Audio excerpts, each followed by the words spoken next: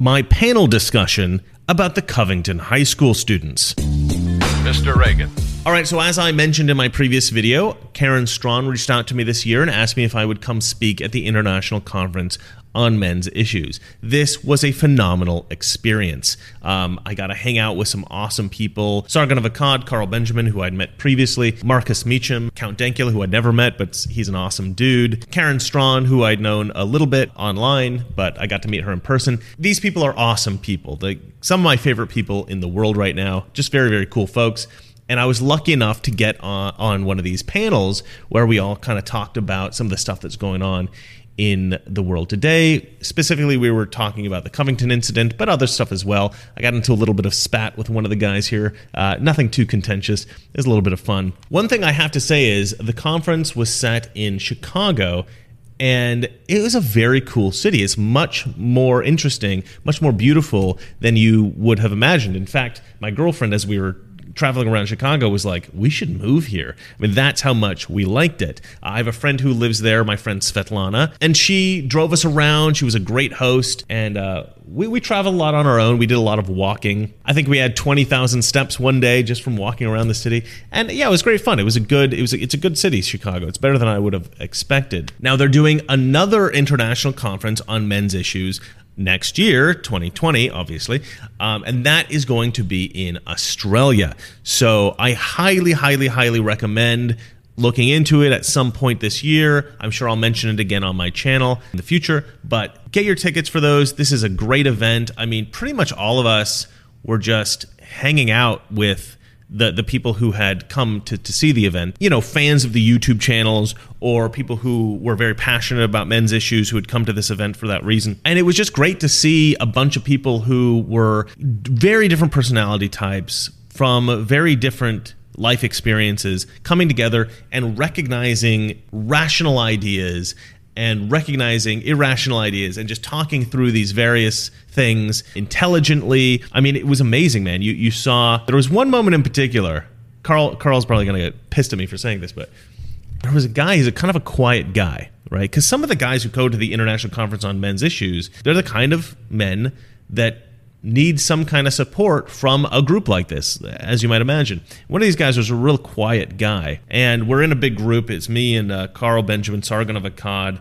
and just a bunch of people who are like fans of our YouTube channels. And some of these guys are very alpha, right? They're really aggressive. They're getting their ideas out there. They're interrupting people, and you know, it was great. We had a lot of fun. Everybody was interrupting everybody, and it was people were getting great ideas out, and we were just having a good old time. And there's one guy, he just didn't speak the whole time, right? Maybe for like 20 minutes we're speaking and he doesn't say anything. So finally Carl says, "You, what's your name? Tell us about you." And so he kind of separated everybody out and just gave this guy an opportunity to speak that he would not have taken on his own. And it had occurred to me to do the same thing, but I would not have expected Sargon of Akkad to have silenced everybody in that moment and got this guy, you know, his time to just chat with the group and talk. So I was very impressed with that. So I don't know how many of you guys watch Sargon of Akkad's channel. You know, he's a really big YouTuber, so I assume most of you know who he is. But just so you know, he's not just a cool YouTuber. He is a good man. He's got a good heart. You guys should all know it. Marcus Meacham, Count Dankula, on the other hand, total a-hole. I'm just kidding. He's actually awesome as well.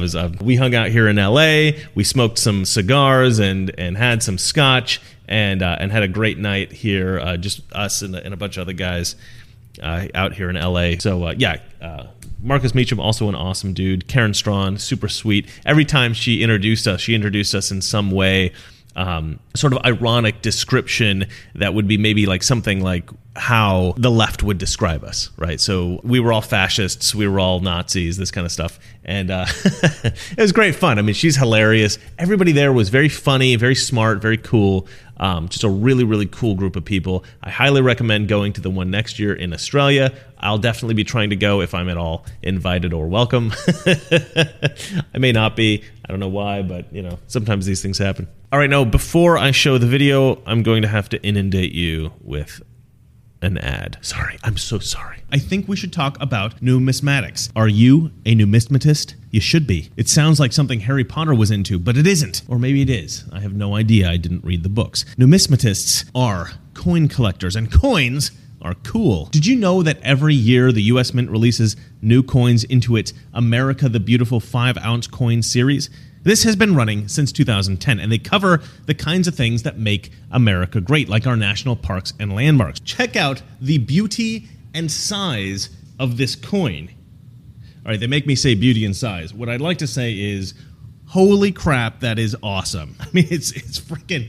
It's really, really big. It's enormous, and it's very cool. This year, the Mint has chosen to celebrate Lowell and the fight of the Mill Girls, War in the Pacific National Historical Park, War in the Pacific, the San Antonio Missions, and the River of No Return, the Salmon Valley Wilderness Park. These slices of American history and heritage are difficult to get a hold of, and they sell out quickly. Incredibly, Noble Gold has managed to secure some, and they're doing a combo of their own best-selling Trump 2020 Freedom 1-ounce silver coin with one of the America the Beautiful coins. This is at a discount of $25. This is a generous offer and an unbeatable value for such special and rare coins. Go to Trump2020.com and use the code MrReagan25 to receive this incredible discount. Go to Trump2020.com and use the code MrReagan25 to secure yours. And honestly, I think that they are very cool. They make cool gifts, and it's just kind of a fun thing to have. Become a numismatist. All right, now back to the video. All right, I do apologize for that, but that's how I make money, guys.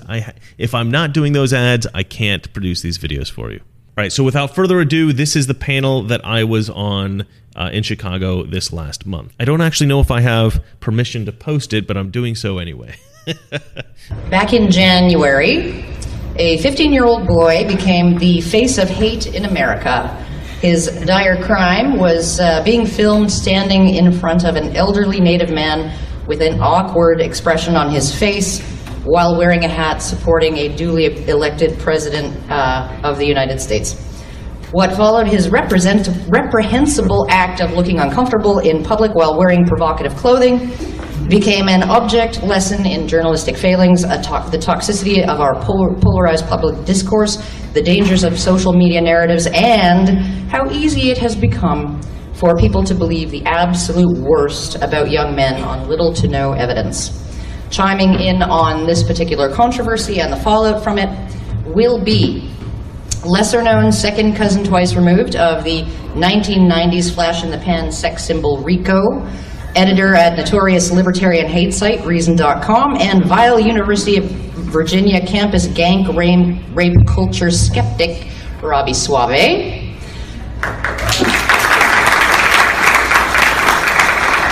A man who was repeatedly suspended and eventually banned from Twitter for the bad actions of posting images of gay interracial porn to white nationalist accounts. That's fake news. That's fake news. It was because I called them kikes. Oh my God!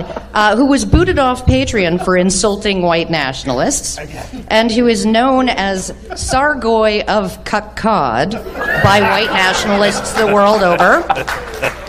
I give you suspected white nationalist Carl Benjamin. A couple of fans out there. A Scotsman whose horrendous abuse of his pets when he used them as foils to mock the Third Reich shocked the world, and whose many tattoos and piercings prove he is a terrible human being who deserves to be persecuted for having a sense of humor, confirmed Nazi Mark Meekin.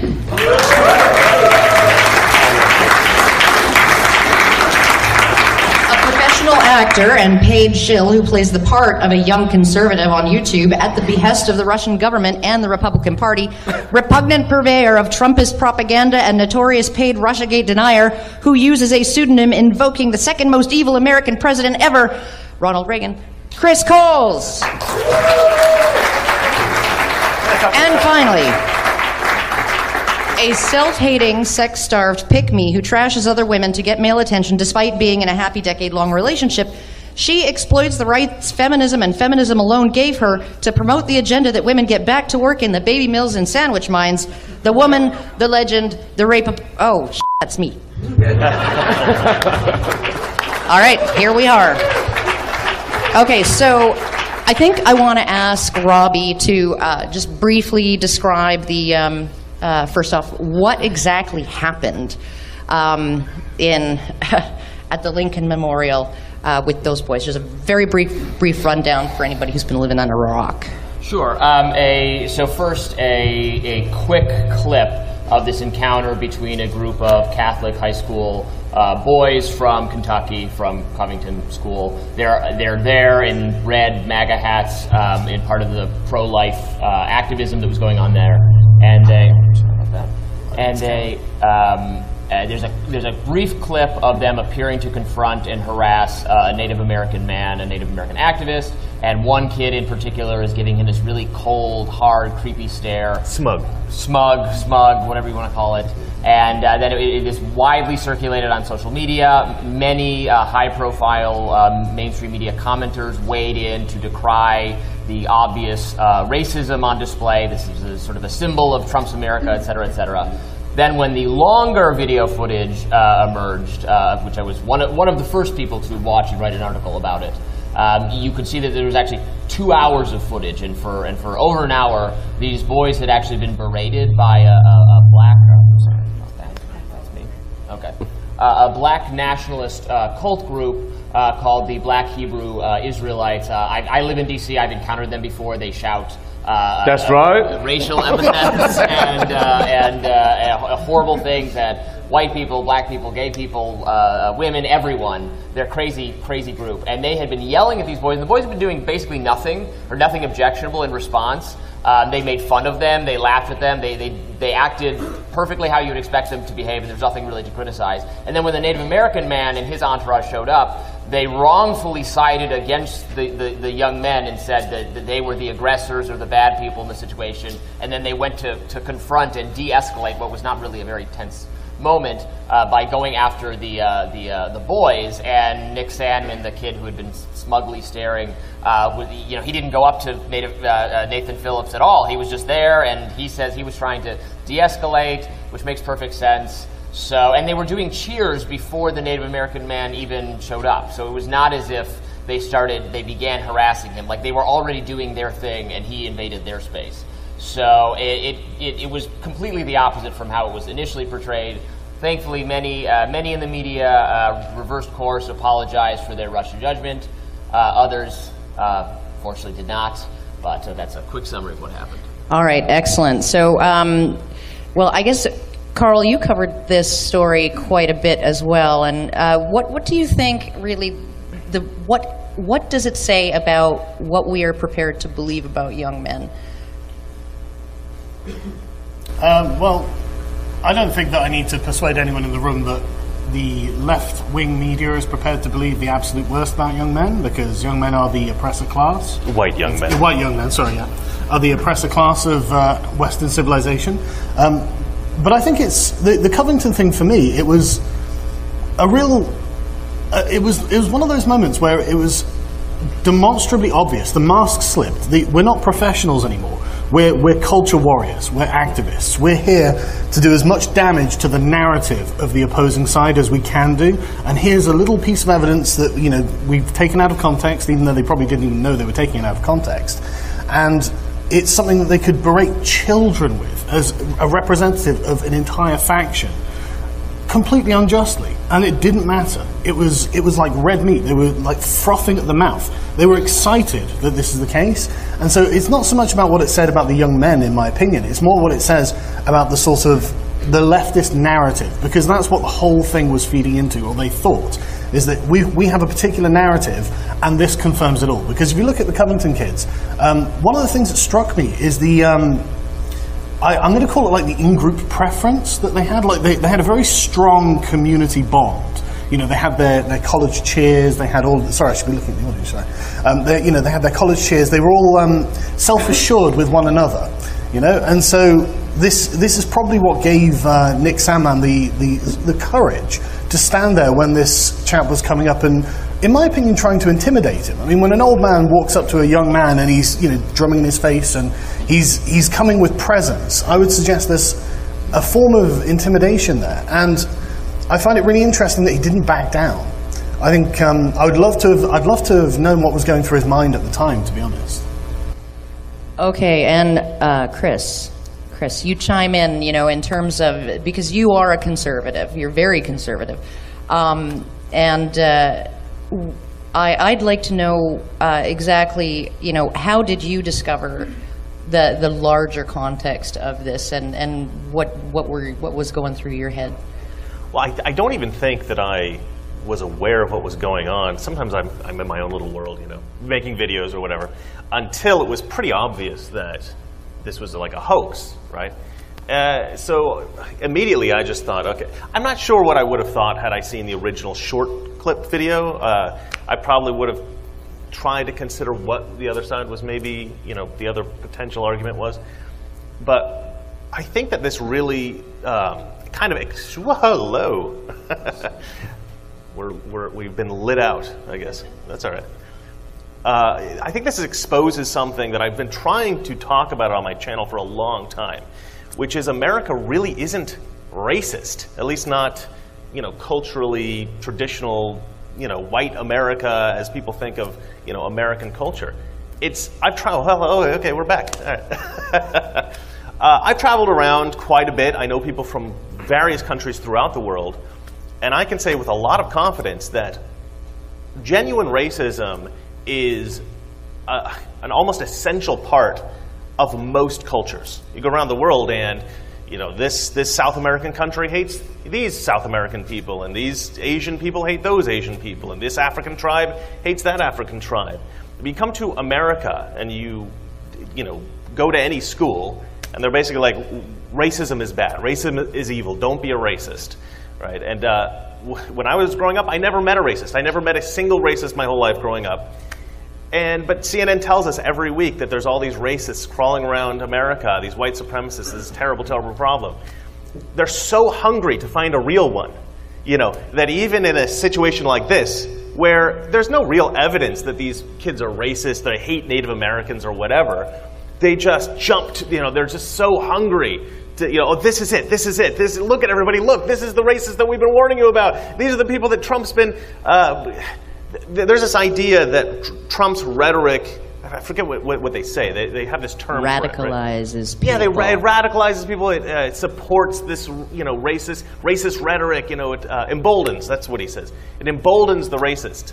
I haven't yet figured out exactly what rhetoric they're talking about or how exactly it emboldens the racists. In my perspective, right, what I see dividing the country is not Trump emboldening racists. It's CNN telling everybody that Trump is emboldening racists. This seems to be the big problem that we have in this country. All right, now, Mark, you've been smeared by the press. And I know you're going to be talking about that later on. So, but shared experiences of how do you think those young men, because you've been through it in a very, very serious way, can you share what you think that they were going through, sort of on an emotional level? Well, the difference in my case is I at least offended people. Like,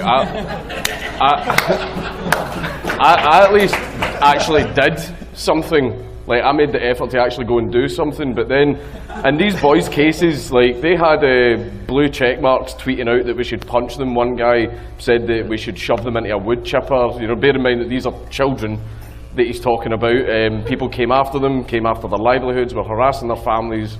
We're basically wanting to destroy the lives of all these kids because a boy stood there and didn't do anything.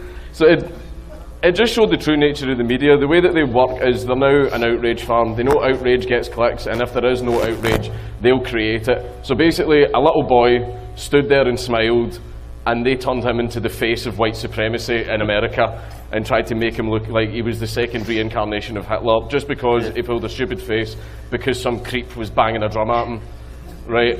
And it did a lot more damage to them than it did to the Covington boys, because in my case, whenever I was getting smeared by the media and people were trying to say that I was super ultra mega Hitler because I made my dog lift its paw, I was at the stage where I thought, like, I'm over. Like, I'm not going to get a job anywhere. I'm not going to be able to, like, live anywhere. I had to move out of the town I was in. So much stuff happened, and this happened when I was a grown man. So like these boys must have been shitting themselves, which is why it's a really good thing that so many people rallied behind them and let them know you're not alone. And people raised a lot of money, and now the boys are going to sue the utter fuck out of everyone that went after them, and good. I hope they fucking win.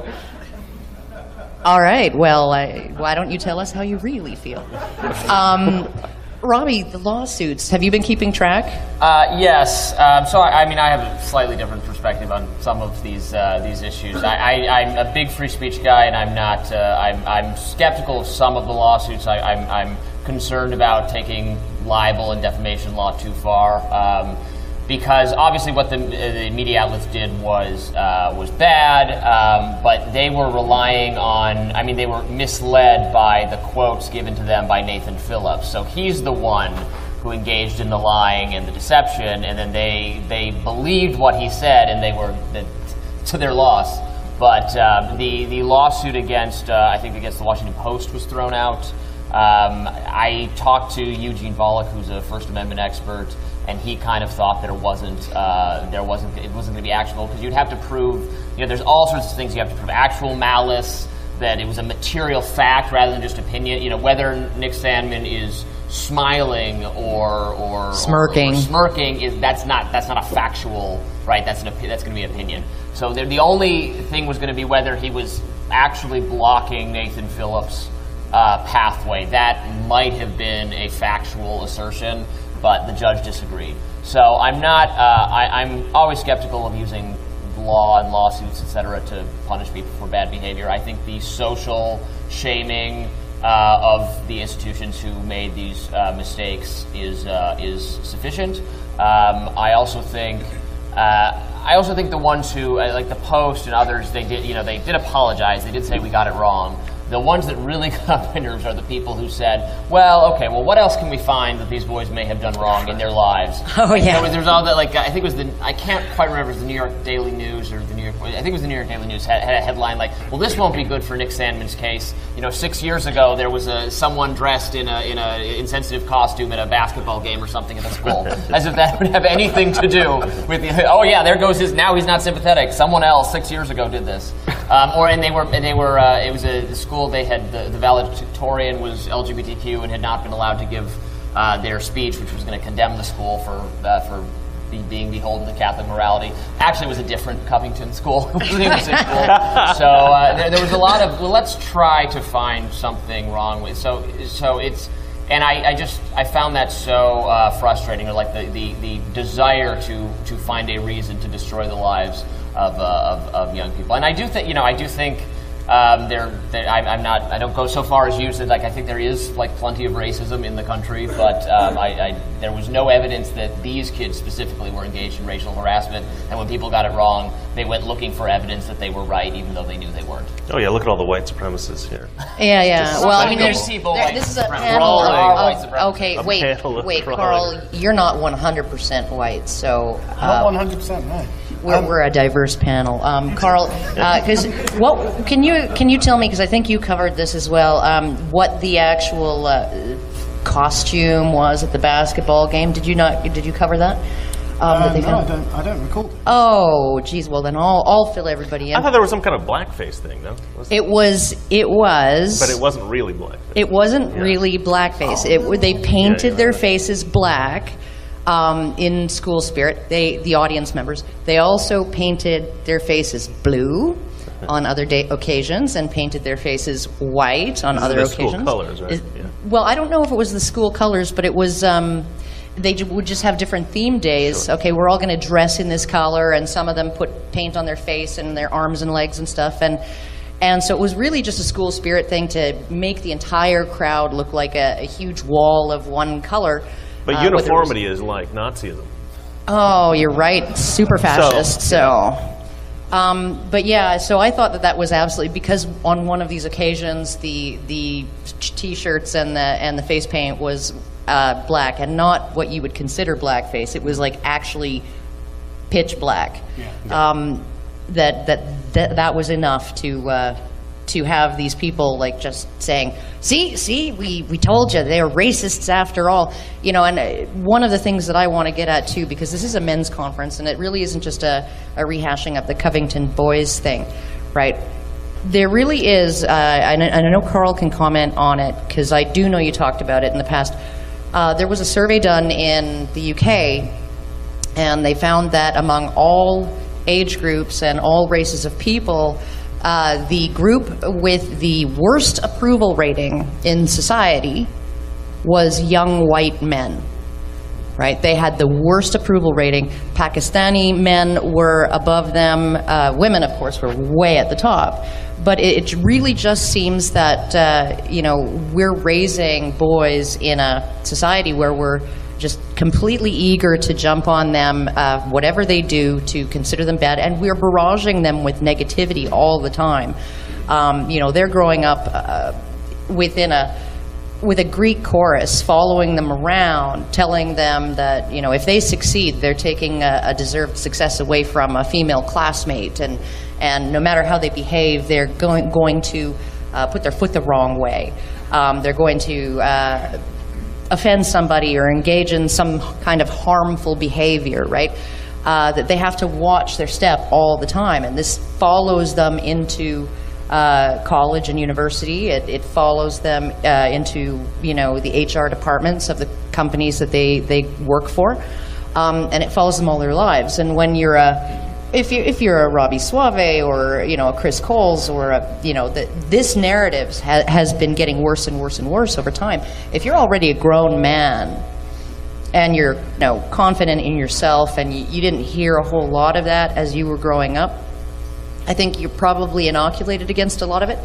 But if you start hearing this stuff as you know, in elementary school, I think that really actually puts a huge burden of shame and guilt on our boys. So I think that we need, as diverse people, right? Nobody sitting on this panel with me is a men's rights activist.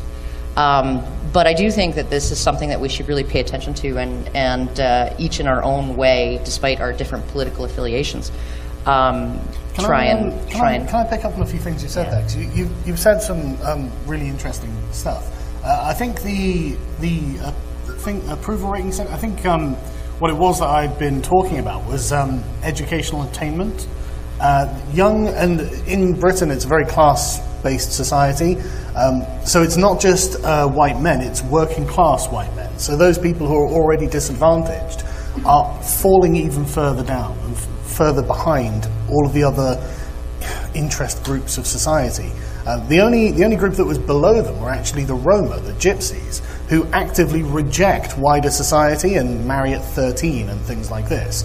So it's understandable why their society is not doing particularly well. But young white men, working class white men, are not. And there was a report in the Times today actually saying that now women are the majority of STEM candidates at universities in Britain. So at this point, women, I think, are about 60% of university students as well. So now, if we are going to go down the road of affirmative action, it has to be that men have affirmative action, and men need to have attention paid to them, because they are genuinely failing. The numbers are all in, there's no question of it. And going back to the question of racism at the Covington Catholic thing, I always found this really interesting, because after the scandal had kind of blown up, a load of other videos that other people had taken on their cell phones came out, and one of them was of the black Israelites yelling racial slurs at the Covington boys, and the Covington boys were, "Whoa, that's racist, dude," you know. And then the Native Americans, when they came in, it wasn't just I can't remember the chap's name. What was that? Nathan Phillips. Nathan Phillips. It wasn't just him, was it? There were a couple of other younger Native Americans with him, and one of them was caught on video saying, "You Europeans should go home. This is Native American land." And that's a pure blood and soil argument. That's full on blood and soil. So it's just like, of all the people who were there, the Covington Catholic boys seem to be the only ones who weren't being racist. And yet the media, they've got MAGA hats, they're white, they're Christian, those are the racists. And they're male. And they're male, yeah. And the issue, too, is like the black Hebrew Israelites were shouting racial epithets at the Native Americans who were, they were doing their own activist march. and the Indigenous Peoples March, and they They're were saying telling something like, "You should be one of us," or something. they like were that. telling them that that the reason why they suffer and all of that is because God is punishing them for worshiping false gods, and that you have to worship the original, the one and only God, and that's why you're all going to go to hell when you die, and all kinds of stuff like that, and you're a bunch of heathens and all kinds of really horrible things. So it really was that the Covington boys, they had a black classmate with them, and these Israelites started shouting racial epithets at him. That's right. And calling him an Uncle Tom and a coon and stuff like that. And his schoolmates came around him and said, "Don't worry about that. We got you. You just like don't listen to him." So I mean, it really was this wonderful. Once you saw the whole thing, it was this wonderful solidarity and just a closeness, the in-group closeness of these boys trying to deal with the situation, make sure that none of them were upset, and then when they went off and did their school chants, to sort of cheer each other up. And kind of deflect. Yeah, and so it was really like, I'm looking at this behavior of these boys, and I'm like, I'd be proud of my boys if they were in that group. I would be proud of them because there was really nothing that they did wrong. And when you look at how much they were provoked, I don't know that all teenage boys would have not sort of taken things physical or started, shouting profanities and stuff as well. Yeah, the self-possession of the Covington boys was quite remarkable, actually. The self-confidence with which they were approaching some of the worst rhetoric that can be thrown, and deliberate provocations, They really actually were a genuine credit to their school. And Nick Sandmann, actually, from another angle, one of his classmates was really getting into it with one of the Indian guys, and you can see Nick Sandmann turn and go, "Don't, don't." And then he turns back and he just stands. Yeah. Well, and this is another, our society expects perfect behavior from young people and gives them no opportunity to fail or make a mistake and then learn from that failure. If they're a Trump supporter. I think all teenagers face, unfortunately, because you can be video recorded what you're doing on your phone, and every message you send to your friends has a digital footprint. It's always out there to haunt you. I mean, the things people of my generation and slightly older, the trouble they got into in school and as young people is not living out there to come back to haunt them and to ruin their lives.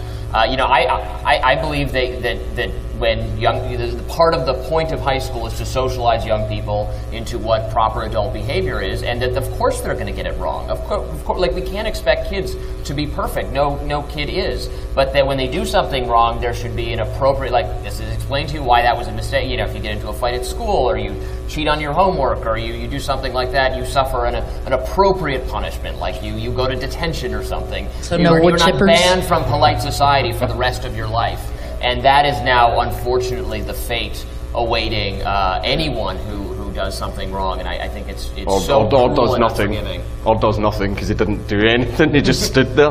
No, you make a good point. However, and we're going to disagree about this because I don't think you're as conservative as I am. I'm not. But you have to admit that there is a sort of disproportionate lens on the conservative side. Right? Do you think the press... since Trump, yeah, I think really. There was a story recently in Philadelphia I covered on one of my shows where something like 60 black kids went, looted this Walgreens, right? You didn't see this on any of the national news stories. This was a huge story. It's a weird thing that happened. I think there is a bias against, in mainstream or left-of-center media, obviously against people who are politically conservative, perhaps people who are of the minority disposition they prefer. But then there's also bias towards, if you're a young black teenager, you're more likely to get arrested for stuff you're doing, even if the media isn't going to cover it the same way. So just don't commit a crime, you'll be fine. Well, I think... No. It's not. That's not... What are we discussing here, right? We're discussing some boys who didn't do anything wrong, and they weren't fine, right? So, I think that honestly, when we're looking at something like this, and the sort of the polarization of social media and the polarization that occurs on social media and how quick social media is to pick up what it thinks is going in its favor and propagandize it and promulgate it in an instant, right? That we're looking at something that actually really does, like Robbie said, have the power to ruin lives. And it isn't just one side alone. I do think that the extreme left I think that they are more likely to block people who disagree with them on social media. They are more likely to do all of those things, live in the tightest echo chambers. And so I think that is a little bit self-feeding. That's where the radicalization is really happening. At least in the sort of the technologically advanced communications era that we have right now. The media has turned politics into a team sport. This is something that I'm really concerned about because, I mean, the New York Times after Trump's election, they had to apologize that they'd become Hillary Clinton cheerleaders. And after the Covington thing, they had to apologize because, again, they'd seen something that they thought played into their narrative and they thought they could make headway with it. And this is something I see a lot in the British media. They'll describe a politician in neutral terms if they belong to, like, the Labour Party. They won't say left-wing politician or Labour MP, they'll say MP. Whereas if it's a Conservative, they'll say Conservative or right-wing MP. It's very subtle, but they do this very regularly to otherize what they consider to be the right wing. And you're a right-wing candidate, so well, I mean, I'm not going to take your word for it since you're like so far to the right. You're more to the right than alt-right. I think far right is really code for working class. I think it's code for sort of Britain. It's uninitiated. Not someone who's part of the institutions and is allowed is given legitimacy and credibility through this process. No, here far right is just racist. Yeah, I appreciate it in this country. Well, that's the thing. In my country, they use the term far right to mean essentially outside of fringe, because if they thought you were a Nazi, they'd just call you a Nazi. I mean, they're not shy about that. So it's interesting the sort of linguistic definitions and delineations that they make. But there is I think I do agree with Chris that there is a very clear bias from a large and activist media that's, I mean, honestly, just always primed to jump. That's the problem. I think it's beautiful because it shows just how few real incidents there is. Yeah. Right? You have to have like the Smollett case, or the guy down in Georgia who told the woman that she had 11 or whatever it was, 20 items in the checkout lane, or this particular Covington incident. I mean, there's all these. And then it turned out he was a Democrat. Yeah, he's a Cuban Democrat. A Democrat of color. He's like, I'm not even white. He's white, obviously, but he's Cuban. He's not the kind of white that everybody on the left hates. But yeah, it just shows how few real incidents there are. They have to make them up, or they have to find these ones that are, exaggerations or complete BS, and they have to jump on that and make that national news. These incidents shouldn't be national news. A trivial moment of two people arguing in a supermarket makes friggin' national news. See the problem with it though is it's annoying. It's annoying as hell when they do it.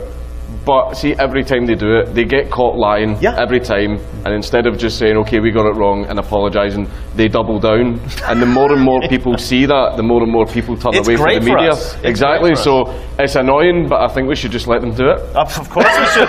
In the long run, you're 100% right. Yeah. I'll clap for that. Yeah. I don't know. I just look at the collateral damage that happens. The damage to people's lives. It's not only boys. I do agree with Robbie that a lot of teenagers, a lot of young people who whose brains aren't completely matured. I mean, that doesn't really complete itself until you're about 25 years old, and you put out a tweet and get on a plane, and by the time you get off the plane, your life is completely ruined. It's just absolutely is dangerous out there. And do you have any? What advice do you have? Sons? No, I don't. Okay. I know Carl. I do have a son. Yeah. What advice are you going to give him to survive this crap? Wow. As someone who has made many mistakes in this regard, I'm not going to let him have social media until he's probably about 15, 16. And even then, I think back to myself, I'm so glad social media didn't exist when I was 15 or 16. Because everything you post on the internet is taken by a politicized media to be a party political broadcast from your particular political alignment.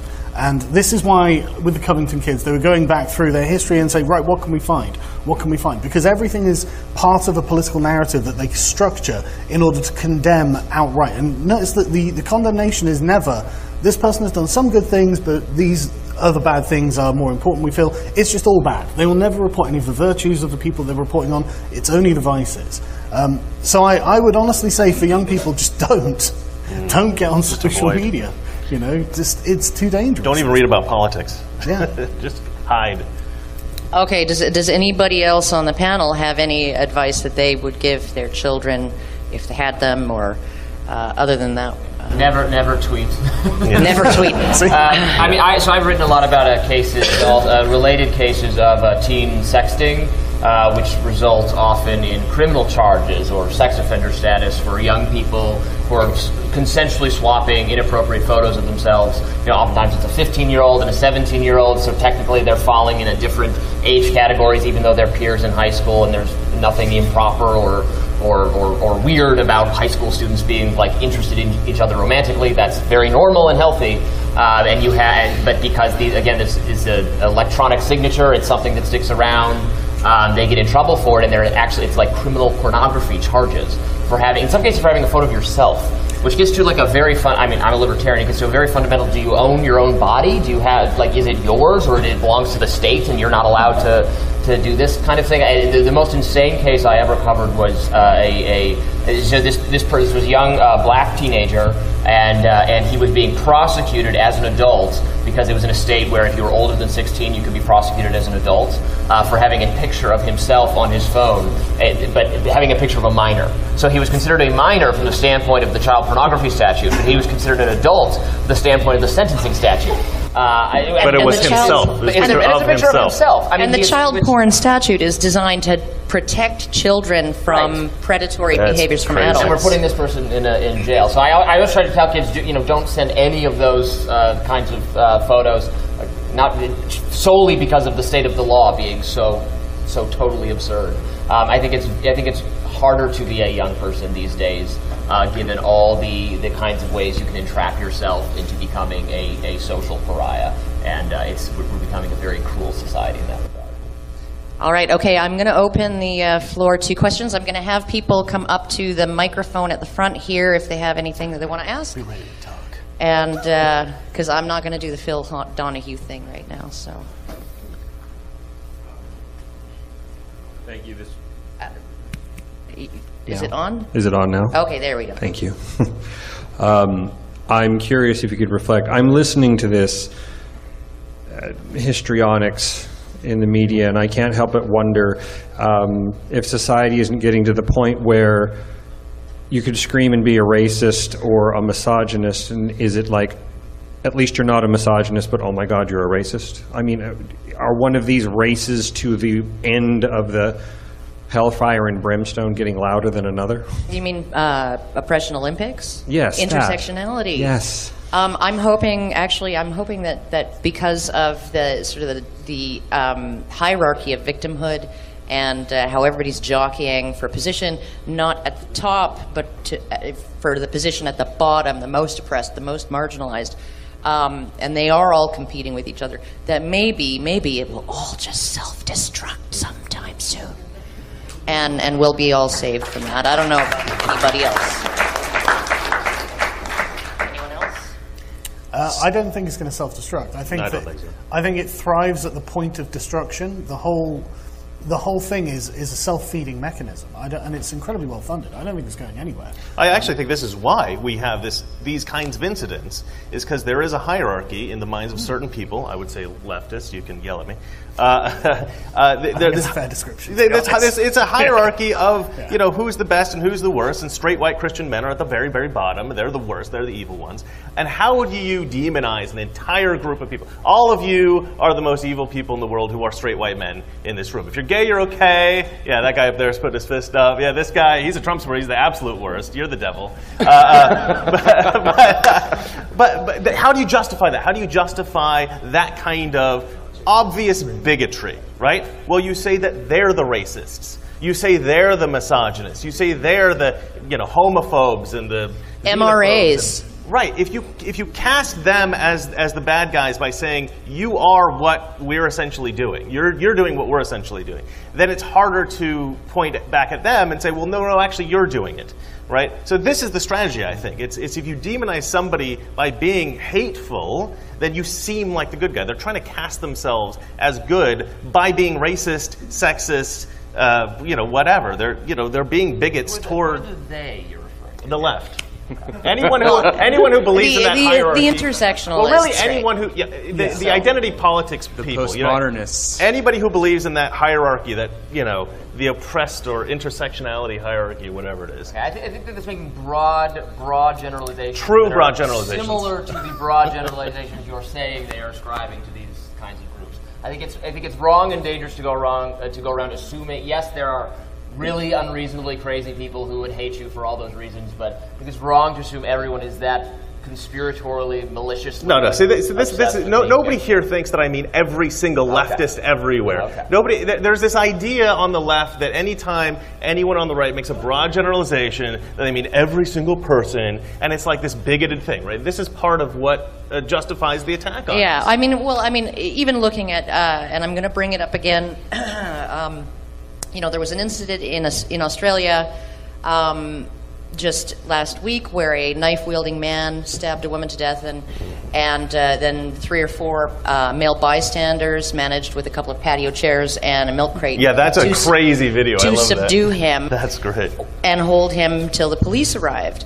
And one of the things that I'm going to point out, and there's extensive research on this, content analysis of media and all of that, to bring it back to a men's issues thing, is the knife-wielding man was described in media as a knife-wielding man, but the men who saved anyone else from being stabbed, they were described as members of the public. I'm guessing that they're like G.I. Joe dolls. They don't actually have genitals or chromosomes because they are just gender-neutral members of the public. And so we do have an issue with bias in the media, and this is not just leftist media, this is all media, where when a man does something bad, we are willing to name him as a man, but when he does something heroic, we need to call him something gender neutral. Or if he's a victim, 50 trapped minors, trapped underground, they're all men, but in this instance they don't have gender. So I think that we really need to actually look at,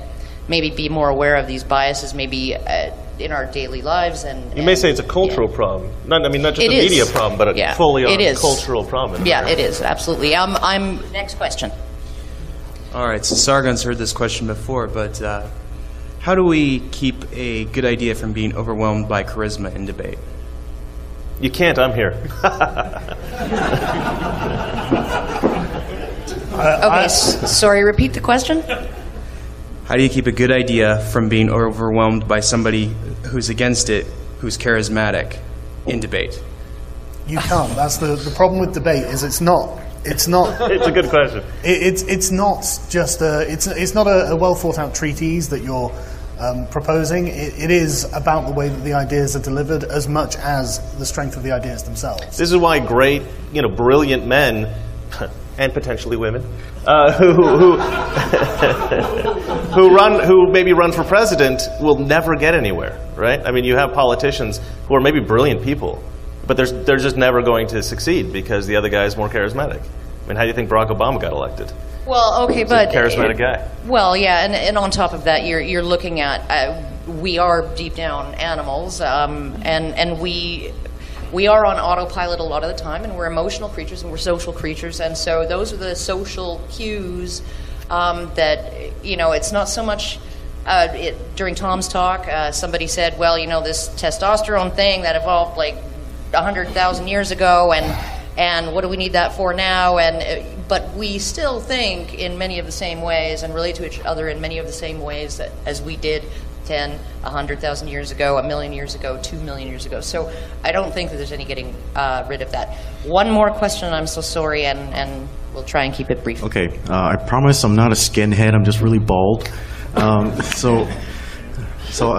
If you can entertain me, like, I'm going to ask a simple question and then a more complicated question. So if the Covington boys had been Covington girls, do you think we would have seen the same calls for violence? Let's punch them in the face or wood chipper them? And, you know, like, what is the point where the left really actually will call for violence against women? And then my more complicated question is, when I saw Tim Pool covering this news, basically there was a point where the long footage was released, but the media doubled down instead of admitting they were wrong. So it was this point where I was really worried that society no longer has this shared reality. Like, we can see the same thing, and one side can see, you know, kids being normal and responsible, and the other side sees kids who need to be thrown in a wood chipper, or else they're gonna throw everyone in a death camp. You know, so how do we walk back from that? Oh, geez, I don't. You aren't able to control the way that other people perceive certain acts. Like, it's all down to subjectivity. That's the problem. You can speak to them and try and convince them, but a lot of them are complete ideologues, and you're never going to convince them. They have a set idea that they want in their head that usually fits their narrative. No amount of evidence you provide them is going to change that. But what's important is a lot of people hopefully will see the conversation you're having with this person, realise that they are a complete maniac, and instead listen to you. That's why I argue with people on Twitter all the time. I'm not trying to convince them, I'm trying to convince the people watching. Listening, yeah. And then when they block you, then you know that everybody watching saw them block you. I always say that people can't agree on the left and the right in America anymore, no matter how long you give them to argue, because, and you're going to hate me for this, but I do think that the left is wrong about everything. And the reason that I think that, I do, I'm sorry. I do, I'm sorry. Oh, I'm fighting hard. That's what I think. The reason I think of this is important. It's because look, they can solve problems, just like we can on the right. They're not idiots, all of them, right? But they're solving the wrong problems, right? They're solving problems that don't necessarily exist. This is a big problem I have with the left, is they see problems in America that aren't real problems. Oh, women are oppressed, gays are oppressed, white men are oppressors. These are the problems they're trying to solve. And at least I am trying to find problems that really exist. People who are really suffering and really in pain. Like, the men's rights activists are a great example of people who are looking at problems that aren't actually being addressed and trying to present them to the world. And a lot of people just don't even listen to that because they're so focused on, well, we got to help out black people, we got to help out homosexuals, and we got to help out women.